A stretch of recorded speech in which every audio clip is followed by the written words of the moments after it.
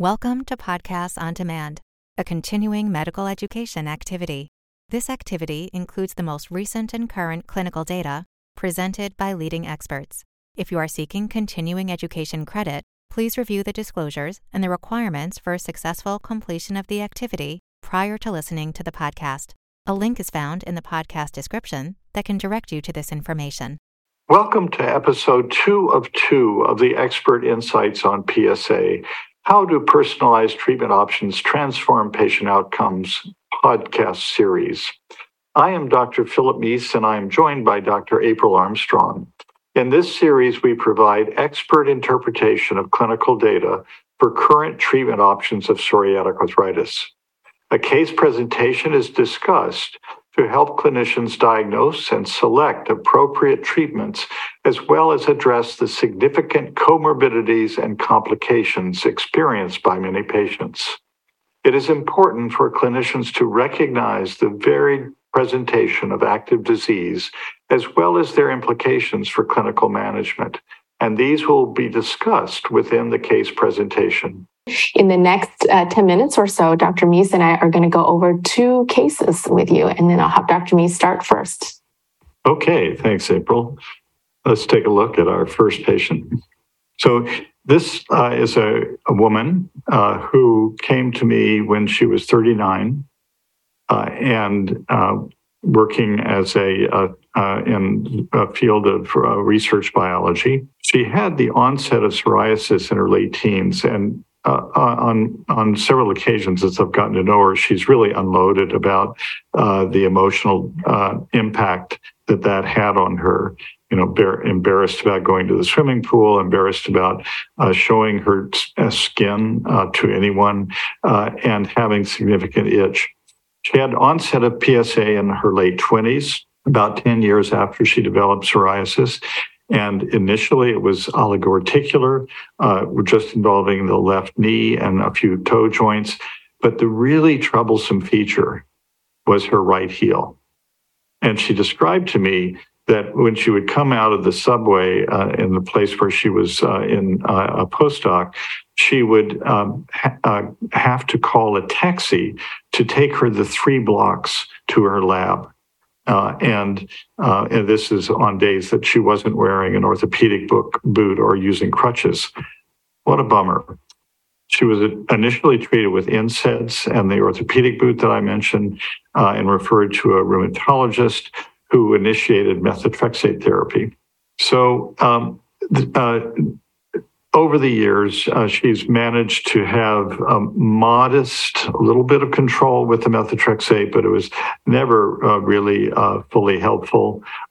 She was at one point on a TNF inhibitor, which helped for a while, but then she lost that effect.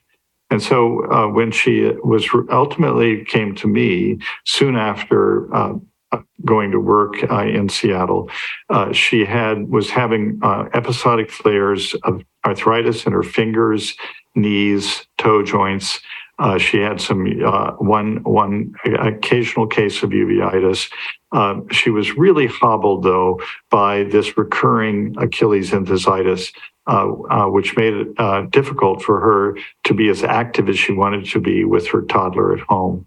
So here is a assessment tool we use in the clinic as well as in clinical trials to assess for enthesitis. This is known as the Leeds Enthesitis Index, and we press with a certain amount of pressure at the lateral epicondyle where the tendon is inserting into bone there, the medial condyle of the femur, and the Achilles tendon insertion. And then determine, is this patient painful or not? And oftentimes, if we get an ultrasound of that site, we can see light up where there is increased vascularity, something known as power Doppler, as well as other changes in the tendon insertion that designate a true enthesitis. So going back to the cascade of treatments that we've spoken about before and looking under enthesitis, we can see that we've got a number of choices, including the TNF inhibitor class that she's been on before. And she's also got peripheral arthritis and psoriasis. So it's these drug cascades that we're thinking about as we're thinking about potential next steps for her, since she's feeling inadequately addressed. So let's walk through the evidence for each of these to have benefit for enthesitis. With the PDE4 inhibitor apremilast for the PALIS studies, there was benefit using another enthesitis instrument known as the Maastricht Enthesitis Index. The JAK inhibitors, the other oral type of medication, both tofacitinib and upadacitinib, have shown good results overall in the treatment programs. There's sometimes some warbles where you won't see statistical significance in one trial or another, but overall the results have been positive. And here is data with several different agents, adalimumab, for example, ustekinumab, the IL-12/23 inhibitor, secukinumab in both its 150 and 300 milligram monthly doses, as well as the other IL-17 inhibitor, ixekizumab, and on the far right, guselkumab, which is an IL-23 inhibitor. And we're seeing rates of resolution over the course of the placebo-controlled phase of the trial in slightly over 40% of patients. This is data more granular detail with secukinumab, showing that separation from placebo at week 16 in both the TNF naive and TNF experienced populations.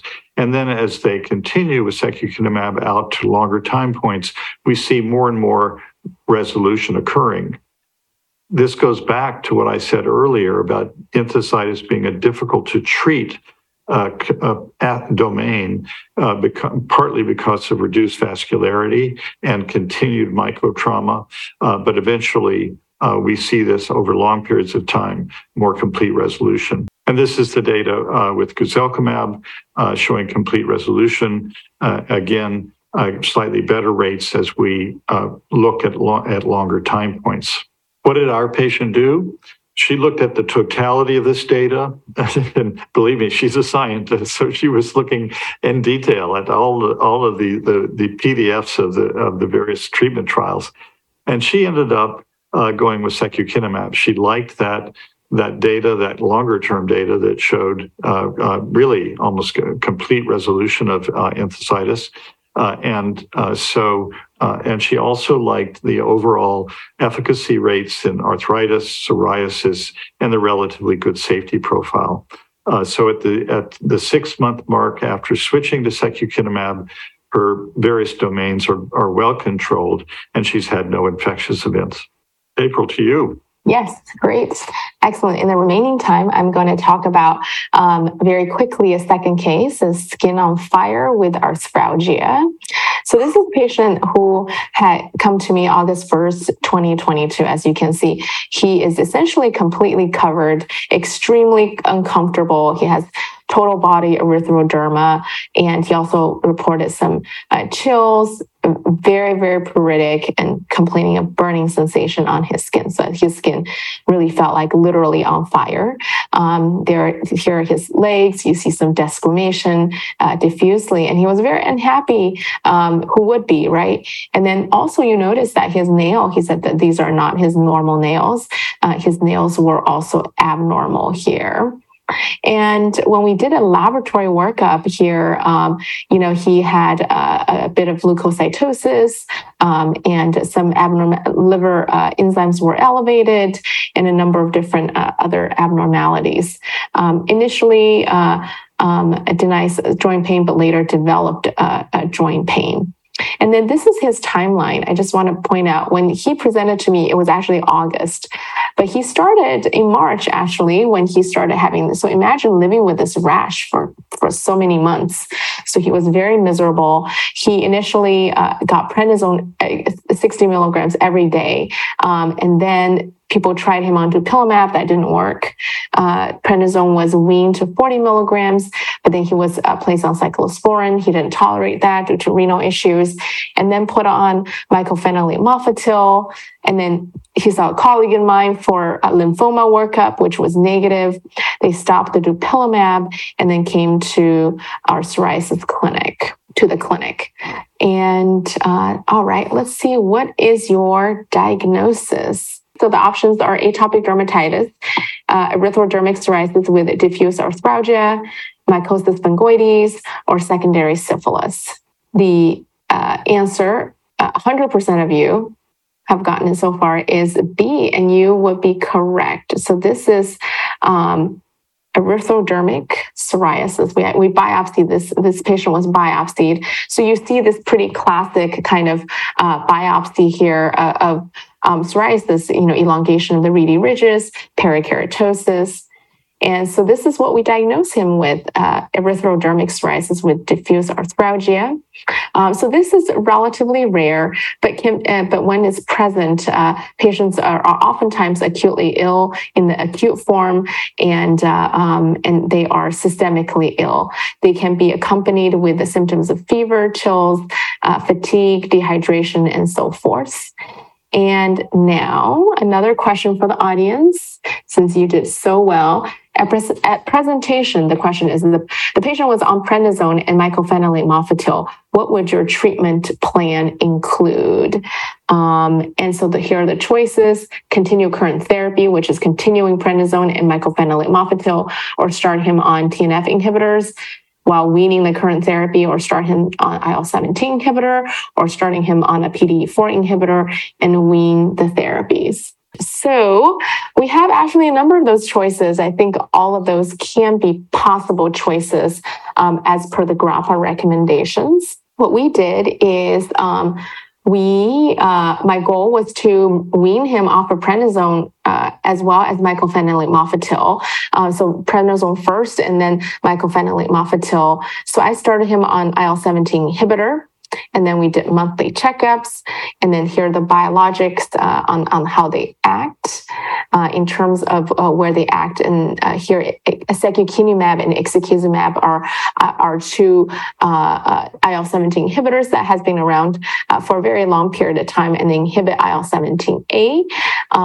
And they have both good psoriasis coverage as well as joint coverage. And importantly, they also have data on radiographic progression, halting radiographic progression, which is shown in the ixekizumab trials here, and then secukinumab studies here showing the prevention or retardation of the radiographic progression, which is something I think resonates with both dermatologists as well as rheumatologists. With regards to treatment of nail disease, you remember he also had nail disease. Here is a network meta-analysis that have shown that our IL-17 inhibitors are quite good in terms of treating that as well. And here is our 60-year-old man, 3 months follow-up. So you can see he's already a lot better. And he's, what you see here is that the nail disease actually in 3 months, this is an amazing example of half of the nail is better here. And the laboratory workup is also being normalized. Everything, numbers came down, but I still want to wean him off of mycophenolate mofetil. And he wasn't completely better. I could wait, but he really wanted to have some kind of dose as some kind of additional treatment. So I started him on deucravacitinib with the goal of weaning him off of mycophenolate mofetil. And this is him in 6 months. So he was much happier. He had been coming to me with his wife every month, but then a 6-month visit, his wife stopped showing up. And that's when I know that he is feeling great, in that he didn't need his wife there anymore. Not that because of his wife is not there. And as you can see here, legs and the fingers. And then here, just as a comparison, before and after for this man. And then here's before and after. And one of the things I'm most excited about is that he got his hair back. So he was very excited about that. Wow.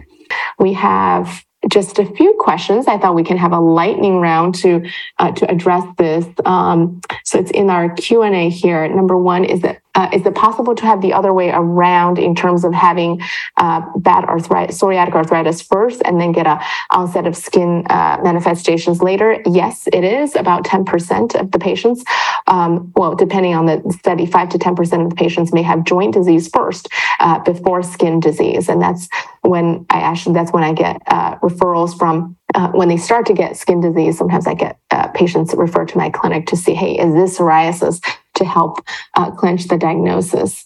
And the next question, probably for Dr. Meese. What about a person who displays severe ulnar deviation of fingertips but is rheumatoid factor negative? So this one, actually, let's pretend that they didn't yet have psoriasis.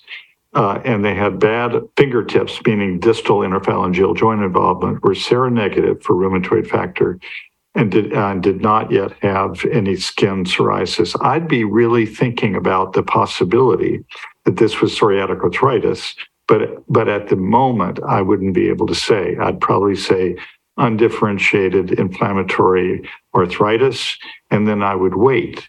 And it could be a year, 2 years, but then if they develop skin patches, then I'm going to be thinking ultimately that this represents psoriatic arthritis. And the last question we have is a general one about what kind of blood test do we do for rheumatoid arthritis. And for that one, we use rheumatoid factor, CCP antibody, SPED rate, and CRP.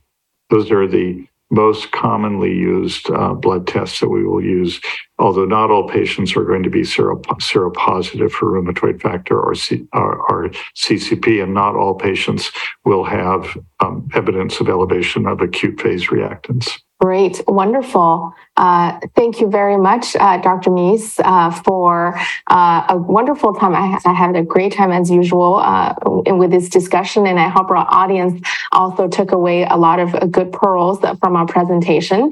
And as a reminder for our audience members, please check out the new ppcme.com mobile app, where you can download this QR code below to download the app. And you will discover all sorts of wonderful resources there. And with that, I'm going to turn the podium back to the organizers. Thank you for listening to this episode of Expert Insights on PsA. How do personalized treatment options transform patient outcomes? We hope you found this podcast useful and educational. To receive continuing education credit and to download your printable certificate, please go to the activity page at practice.cme.com to complete the post-test and evaluation to receive continuing education credit.